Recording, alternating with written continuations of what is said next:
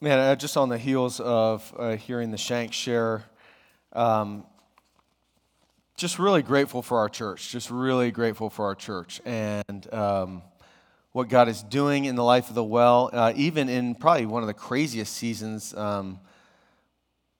we've experienced this decade, at least.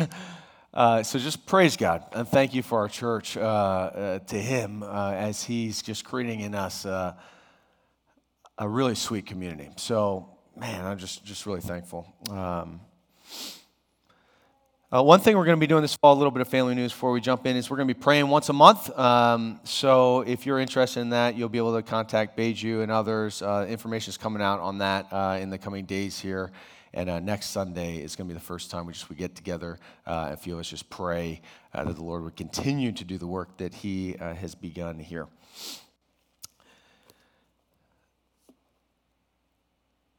I believe our eyes have adjusted to the darkness a bit too quickly, that the darkness of our world has become a bit too natural to us. I went to a funeral yesterday of my grandfather. And that's just normal now, isn't it? To go to a funeral. We just think that's part of life.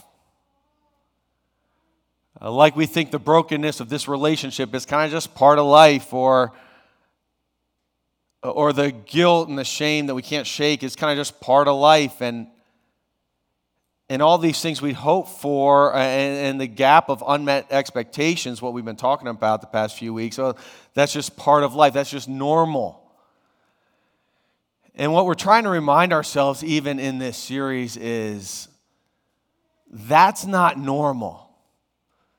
People aren't supposed to die.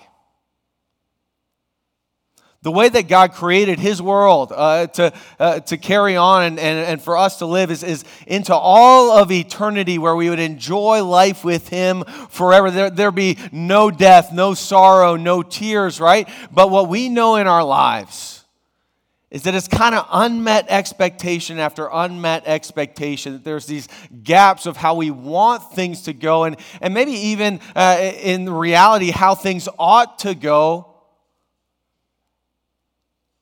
in a way where there is no death or tears or sorrow or sickness, but instead we see the opposite over and over again. So what do we do? And that's what we've been saying, and that's why we're doing this series in this season, why even if, it's the kind of faith we want to have even in a season like this, where we are trusting God when life disappoints, overwhelms, or just doesn't make sense. You know, I found myself, like, even at the bus stop feeling this kind of even if gap, right? Like, only if, my goodness, only if COVID hadn't happened this past year and a half, right? I'm at the bus stop, my little one's crying his head off because he doesn't want to go to school, and because he's scared, he's wearing a mask, he shows up, everyone's got masks there, he can't talk to his teacher or his friends, and everyone's distance, and it's just not normal, and we say, dang, I wish life wasn't like this. And that's even kind of like a little trite example compared to what some of us are walking through. And what we've been saying in this series is we want to have a faith, man. We want to have a faith like Shadrach, Meshach, and Abednego, an even if faith that trusts in the ability and the character of our God in the gaps of unmet expectations. Remember, this was the first week a couple of weeks back. Shadrach, Meshach, and Abednego stand before Nebuchadnezzar, the king of Babylon. And the king of Babylon's erected this idol for them to worship. And he says, if you don't bow down and worship, you will burn in this furnace. And they respond, if it be so, our God whom we serve is able to deliver us from the burning fiery furnace, and He will deliver us out of your hand, O king. He is able. We know who our God is. But if not, even if He doesn't deliver us, be it known to you, O king, that we will not serve your gods or worship this golden image that you've set up. Because we know our God is not just able, He is good. And if He chooses not to restrain the fires in this moment, this season of my life, even then we will worship Him and follow Him. Even then. He's able and He's good. We trust Him, we love Him, we worship Him, we follow Him. It's the kind of faith we talked about wanting to have in this season.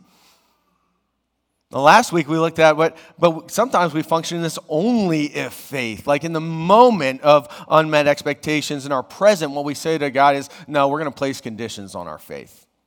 And only if you do this, then I'll follow you. This week we're going to kind of go back into the past, right? If only moments of regret. When that gap of unmet expectations, we look back in our life and we say, if only I didn't do that. I didn't say that. I didn't make that phone call. I didn't go visit that person. If only I had not done that kind of thing, which has this now guilt and shame and cataclysmic effects in my life. If only I had not done that. Or if only this has not happened in my life. If I was kind of born into a different kind of family with a different kind of dad. Or if only I'd been able to get pregnant back all those years. Or if only I'd found my mate. Or if only this had happened, man, my life would be so much better. I'd be enjoying and following and loving the Lord so much better than I am now. So today we want to look at if only kind of faith, which is a counterfeit kind of faith. It's not even if faith. In the light of unmet expectations in the face and before our good and able God. So what we'll do is we're going to look at really two of Jesus' best followers. I mean, these were like the cream of the crop. Paul and Peter.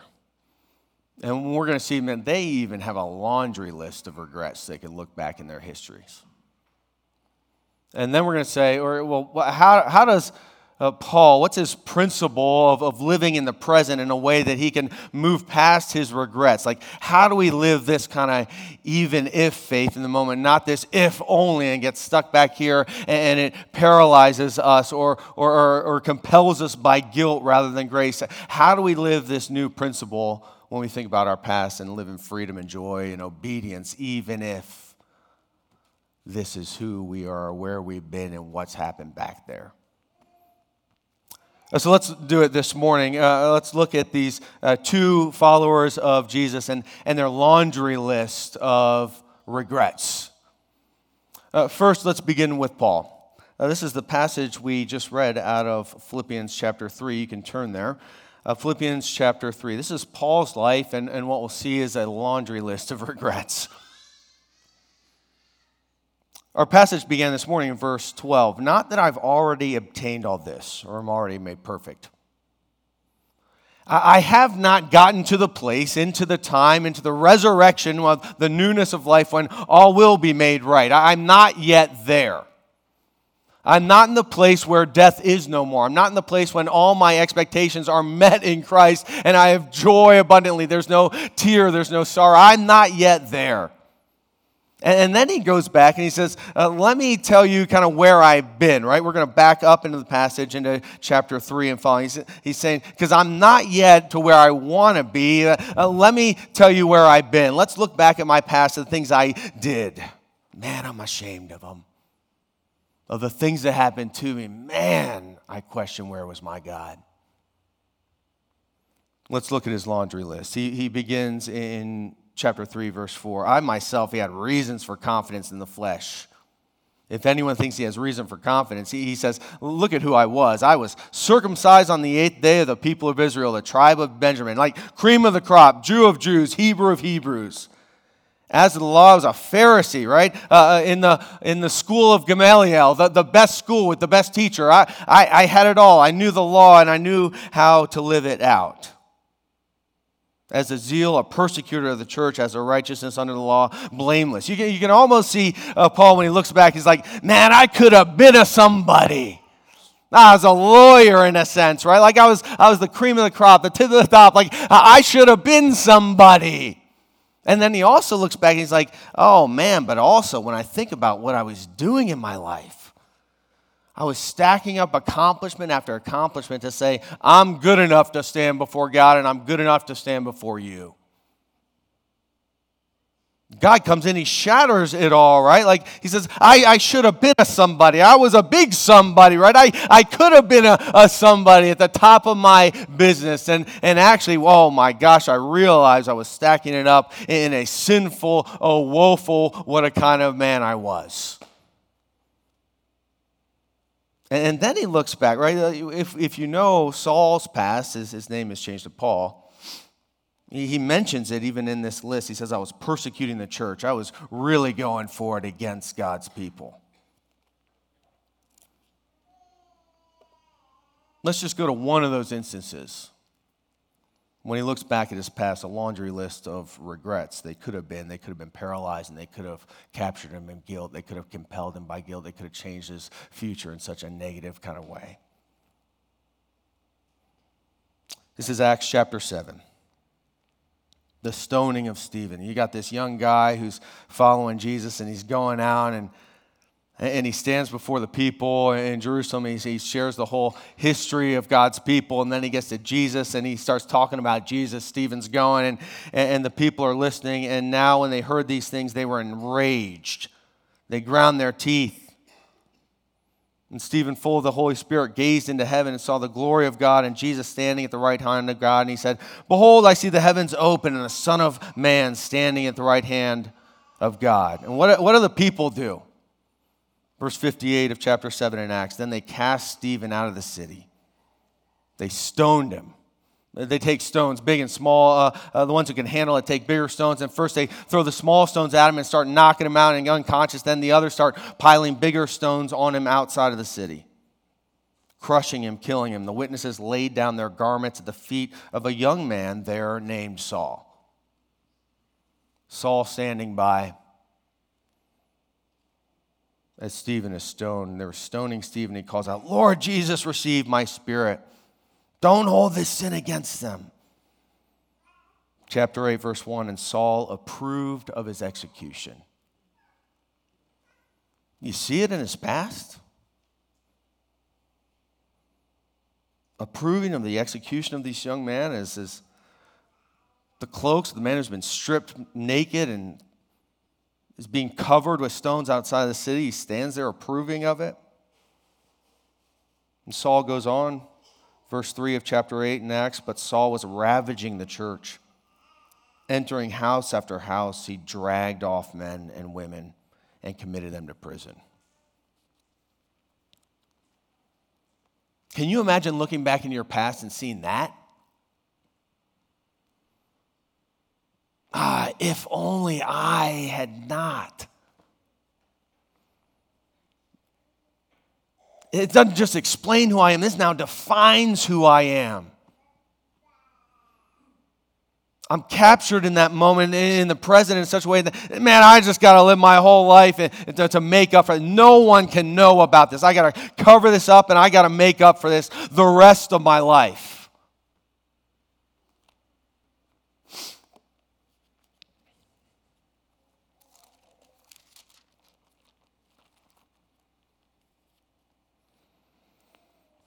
If you know Saul's story, Jesus breaks in and just takes hold of his life in a profound way. The resurrected Christ comes in and opens Paul's eyes and then blinds him, and then he comes to know Jesus and he follows him the rest of his life. And you think, man, yeah, now it's going to get good. His past is going to look crisp and clean. This is going to be great. 2 Corinthians chapter 11. This is Paul. He's looking back at his life. He's talking to the Corinthian church, and he says, let me tell you a little bit about my past. 5 times I received at the hands of the Jews the 40 lashes minus 1. 3 times I was beaten with rods. Once I was stoned. 3 times I was shipwrecked. A night and a day I was adrift. Do you see? He's like, not only like, he counts himself the chief of sinners, right? He's like, man, I know what I've done in my past. I'm so ashamed of it. 1 Timothy 1:15, it says, Jesus came to save sinners, and of whom I am the worst. But he also looks back in his past, and he says, and my goodness, it's littered with disaster. He's like, I came before the Lord and said, I want to serve you, and then I'm shipwrecked and beaten and put in prison multiple times? It's like Milton, right? The 16th century poet, a British poet, one of the best, wrote Paradise Lost. He says, I'm going to go and I'm going to study to become an Anglican pastor and change the world for God. And then he goes blind. He writes Sonnet 19. And he's like, Lord, what are you doing? I say I want to serve you, right? And then you bring this? Maybe it's because of what I did, but you're punishing me for that or this. Maybe that's why. I tried to cover it up, but you know about it. You're punishing me. You're sanctifying me. We use Christian language.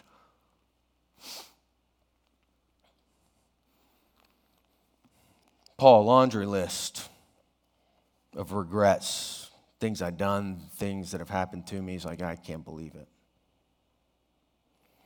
it. Peter is probably no different, right? Peter. This is the other kind of pillar of the church in the beginning of things, right? Jesus launches his ministry. Peter and Paul get after it in different areas, Jerusalem and all over the world with Gentiles. And Peter, in his calling, we see Jesus comes up on Peter and his friends and brother, and he calls them to himself, and they're fishermen. And he's like, man, I could have been a lawyer, right? But I'm a fisherman. I'm a nobody. I was looked over, picked over. When all these Pharisees came to pick the cream of the crop, they didn't pick me. They picked guys like Paul. And here I'm a nobody. Never lived up to my dad's expectations. Sometimes our longings, our regrets are so sourced in who we were and ought to be, and the fantasies of who we think we ought to be, sourced in our families of origin. Peter's like, man, I'm just this nobody fisherman. And then he starts following Jesus. Maybe he'll become a somebody, right? Like maybe this is going to be his ticket in. And we see blunder after blunder in Peter's life. Matthew chapter 14, he goes out, he's walking on water, the waves come, he starts sinking. He's like, ah! And Jesus is like, you got to have faith. You got to have faith. Peter's thinking, man, I just got to do better. I got to do better. Jesus is talking about, he's talking with Peter and the disciples. He's like, this is in Matthew chapter 60. He says, who do people say that I am? And Peter's like, you're the Christ. And Jesus is like, yes, man, that is it. And then Jesus starts talking about how he's going to die for the sins of many. And Peter's like, no, this won't happen to you. And Jesus says, get behind me, Satan. You probably don't want to hear that in your past. Peter's up on the Mount of Transfiguration, and Jesus is up there. He's glorified in his glory. And you got Moses, you got Elijah up there, and it's just awesome. Peter's like, we should put up tents and stay here. And you can picture Jesus being like, what are you?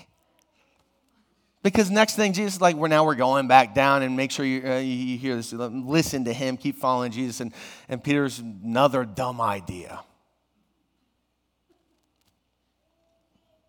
Peter, what do we know him for, right? 3 times denial before the rooster crows. That's what we know him for. Not just something that kind of explains who he is because of his past, but it's defining.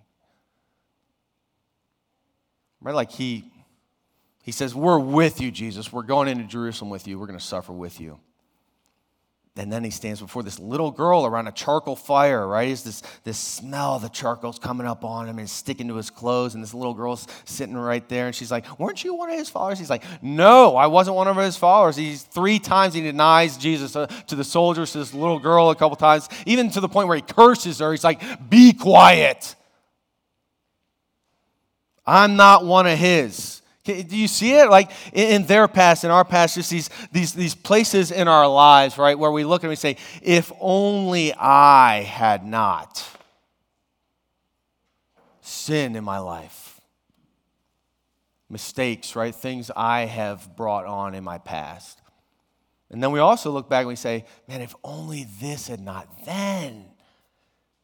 If I hadn't done this, or if this hadn't happened to me, then I could be walking in full obedience to the Lord, fully enjoying him in this kind of fantasy life we create for ourselves. If it had just taken a different turn back then in the things I did or the things that were done to me, then I could be following him fully and enjoying him fully. We have funny words for it sometimes, right? Like mommy guilt. You ever heard of that one? If I could have just parented a bit different, then my kids would turn out a certain way, right? Then I'd be enjoying them more, enjoying the Lord's gift of them to me more. If this wasn't true of my kid back here and how it shows up today, then I could be enjoying it. Or Catholic guilt, right? Catholic guilt. We have to make up for or cover up things of our past. The past doesn't stay in the past. It doesn't just explain us. It's defining us. And what are our options? We gotta cover it up. We gotta cover it up. There's something we did back there that no one can ever know. And we cover it up, and it eats away at our souls the rest of our lives. Or we gotta make up for it. We have to stack good deed upon good deed to make up for something in our past. And our past doesn't stay in our past. It controls our present and shapes our future.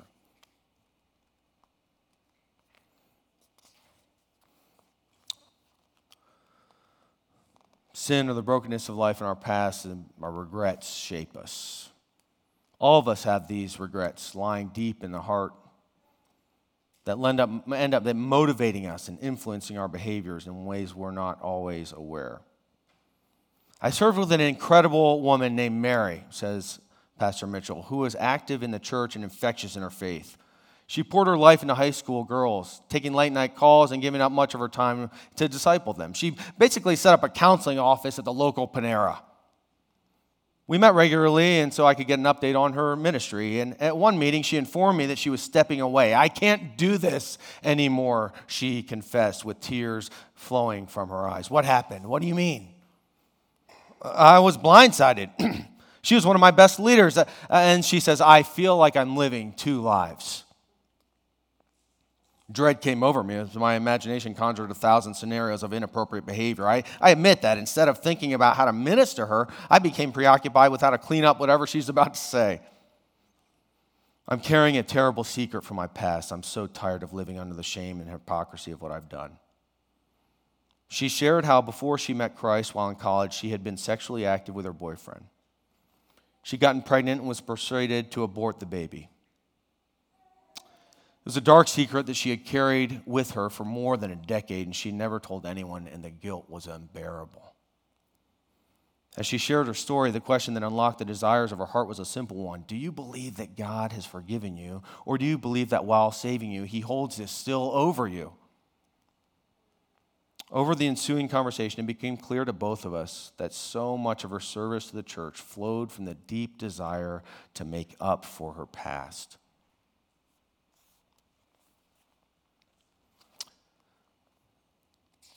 To make up for our past. What is Paul's principle in how he lives in response to the past, knowing that it is full of moments where he said, if only this had not happened to me, if only I had not done this.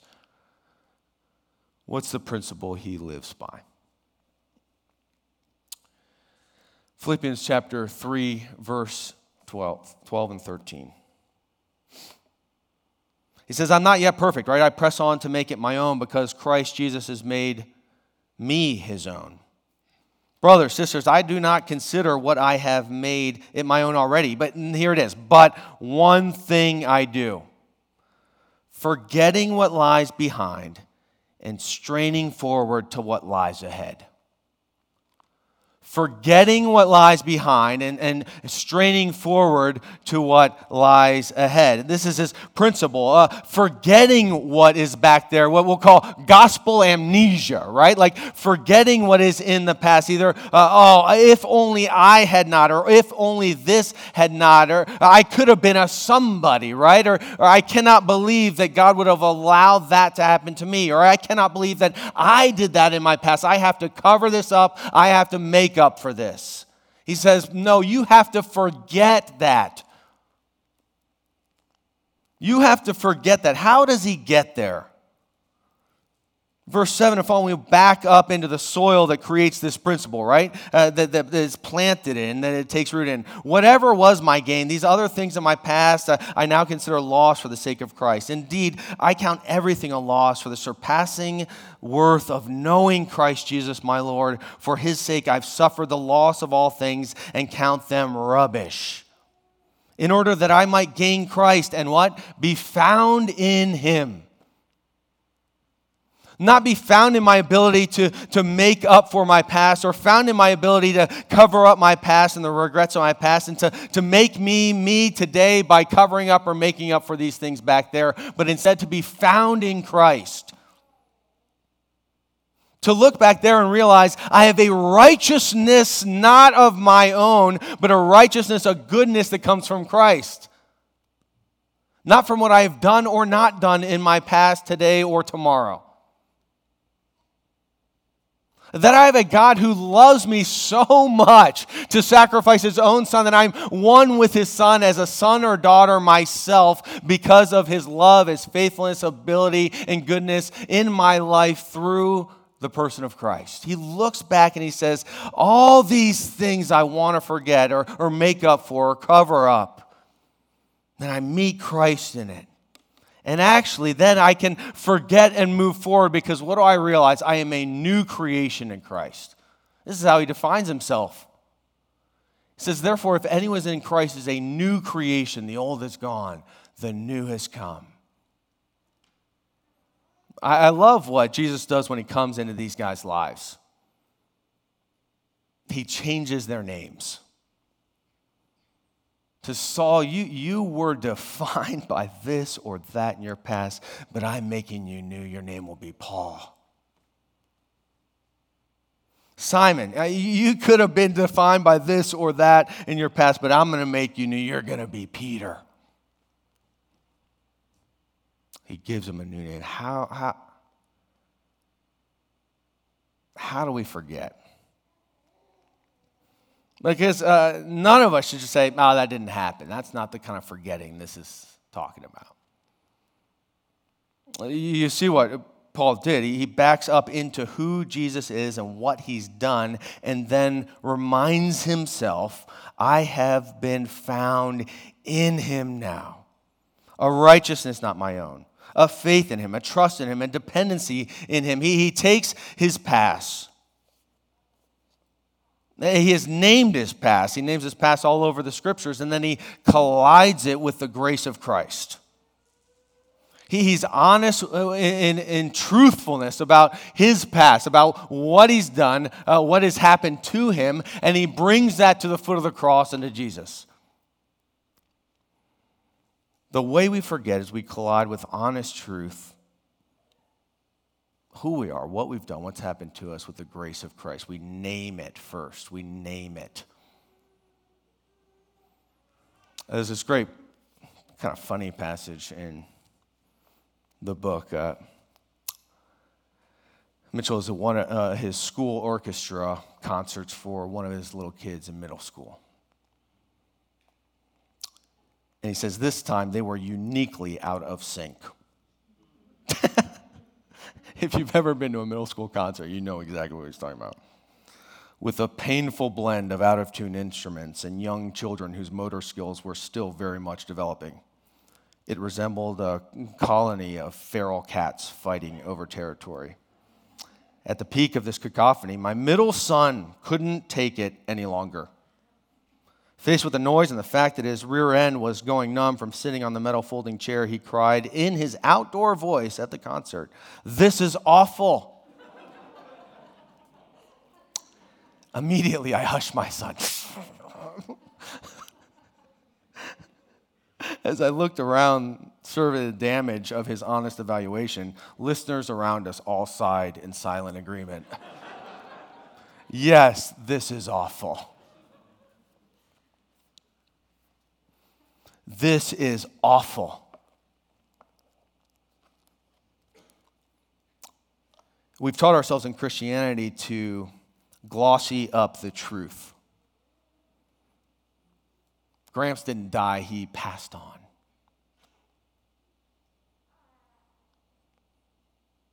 what I did back then, man, it's not that bad. I can probably just make up for it, or I'll just cover it up and it'll be fine. No. Or this thing or that thing in my life that's happened in the past, and now, man, it's just a huge burden to carry. It's not that hard. I think we can make it. No, honesty before the Lord in the path to forgetting in gospel amnesia is first saying, this is awful, and naming it explicitly and specifically. When we do that with our sin, the scriptures call that confession. If only I had not, right, to come specifically in our past to the Lord, to the cross, and say, this is awful. What I have done is awful. What has been done to me in someone else's sin is awful. The brokenness of the world, right, is the second one. If only this had not happened, the brokenness of the world is awful. It ought not to be this way. It sounds terrible. It feels terrible. The weight is too much to carry. It's terrible. Is first to come with honesty, naming it. As a pastor, sometimes I'll get this call. I get it pretty often. And somewhere in the conversation, the guy or the gal will say something like, do you think I need to tell her what I've done?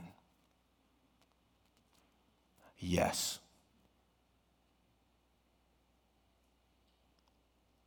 Because to the level to which you are known is the level to which you are loved and reshaped and made new and can forget the past, not because it didn't happen, because it is met in the grace of Christ and move forward into the future. Together in His grace, in reality, not fantasy of making up for or covering up for the past. When we do this with sin, it's called confession. 2 Corinthians chapter 7, verse 10 puts it this way. 2 Corinthians chapter 7, verse 10, for godly grief produces a repentance that leads to salvation without regret, whereas worldly grief produces death. Godly grief produces repentance that leads to salvation without regret. Naming what I have done and turning from it into the grace of Christ, and without regret we then walk into salvation and joy eternally. When we do this with what has happened to us, when this or that thing has occurred in our life, when we name it and we take it to the grace of Christ and to the very person of God, we call that lament. Listen to the prophet Jeremiah in Lamentations chapter 3, verses 17 and following. My soul, it's bereft of peace. I have no peace. I've forgotten what happiness is, he says. So I say, my endurance has perished. So has my hope from the Lord. He says, it's awful. What has happened to me? What is the reality of my life? Like the gap of unmet expectations is awful. And then he says, but this I call to mind, and therefore I have hope. The steadfast love of the Lord never ceases. His mercies never come to an end. They are new every morning. Great is your faithfulness. The Lord is my portion, my soul says. Therefore I will hope in Him, even if, right? I don't know where you are this morning, if it's a need for confession and honesty of the past, or if it's a need for lament and honesty in the past, but we bring both to Christ at the cross. See, at the cross, what we're reminded, when we name it, what is awful in our past, what is awful in our lives, what this regret that has taken hold of my life or is paralyzing me, I'm trying to cover it up or trying to make up for it. When we name it as awful and true and specifically in our life, at the cross, here's what we remember. He was broken for that sin. His blood was spilled for that sin. His righteousness at the cross all the way, when he obeyed the Father, all the way to the cross, his goodness, his righteousness was gifted to us by faith. You are forgiven. You have a new name. It's son or daughter. At the cross, we're reminded. Gospel amnesia, right? When we bring something this or that has happened to us in brokenness, shipwreck, right? Calamity. When the broken, sinful world has collided with our life, we take that to the cross too. And there we're reminded when it looked like God was out of control, it had stepped back and just the world and sin and evil was winning, there we're reminded our God was winning and redeeming. And though you've lost hope, you can then declare, looking back at your past and walking now in the present, that you are walking not alone, but with your good, faithful, able God, who's made you his son or made you his daughter. So bring your sin to the cross this morning. Bring your lament, the brokenness of your life to the cross this morning. Remember how deeply you're loved by your God. What he's done to forgive you. That he's always with you and walking with you now and will walk with you to the day when there are no unmet expectations. Ushering you into eternity with him. If you're trusting in Christ, would you take and eat and remember that you are his son or daughter? If you're not yet trusting him this morning, would you cry out to him? Maybe it's a regret that would drive you there to his grace. Would you just cry out to him? Be forgiven, be embraced, be known. Let's take and eat and rejoice. Our Savior's body was broken, his blood was spilled. Now he reigns on high and will one day make all things new. Let's take and rejoice.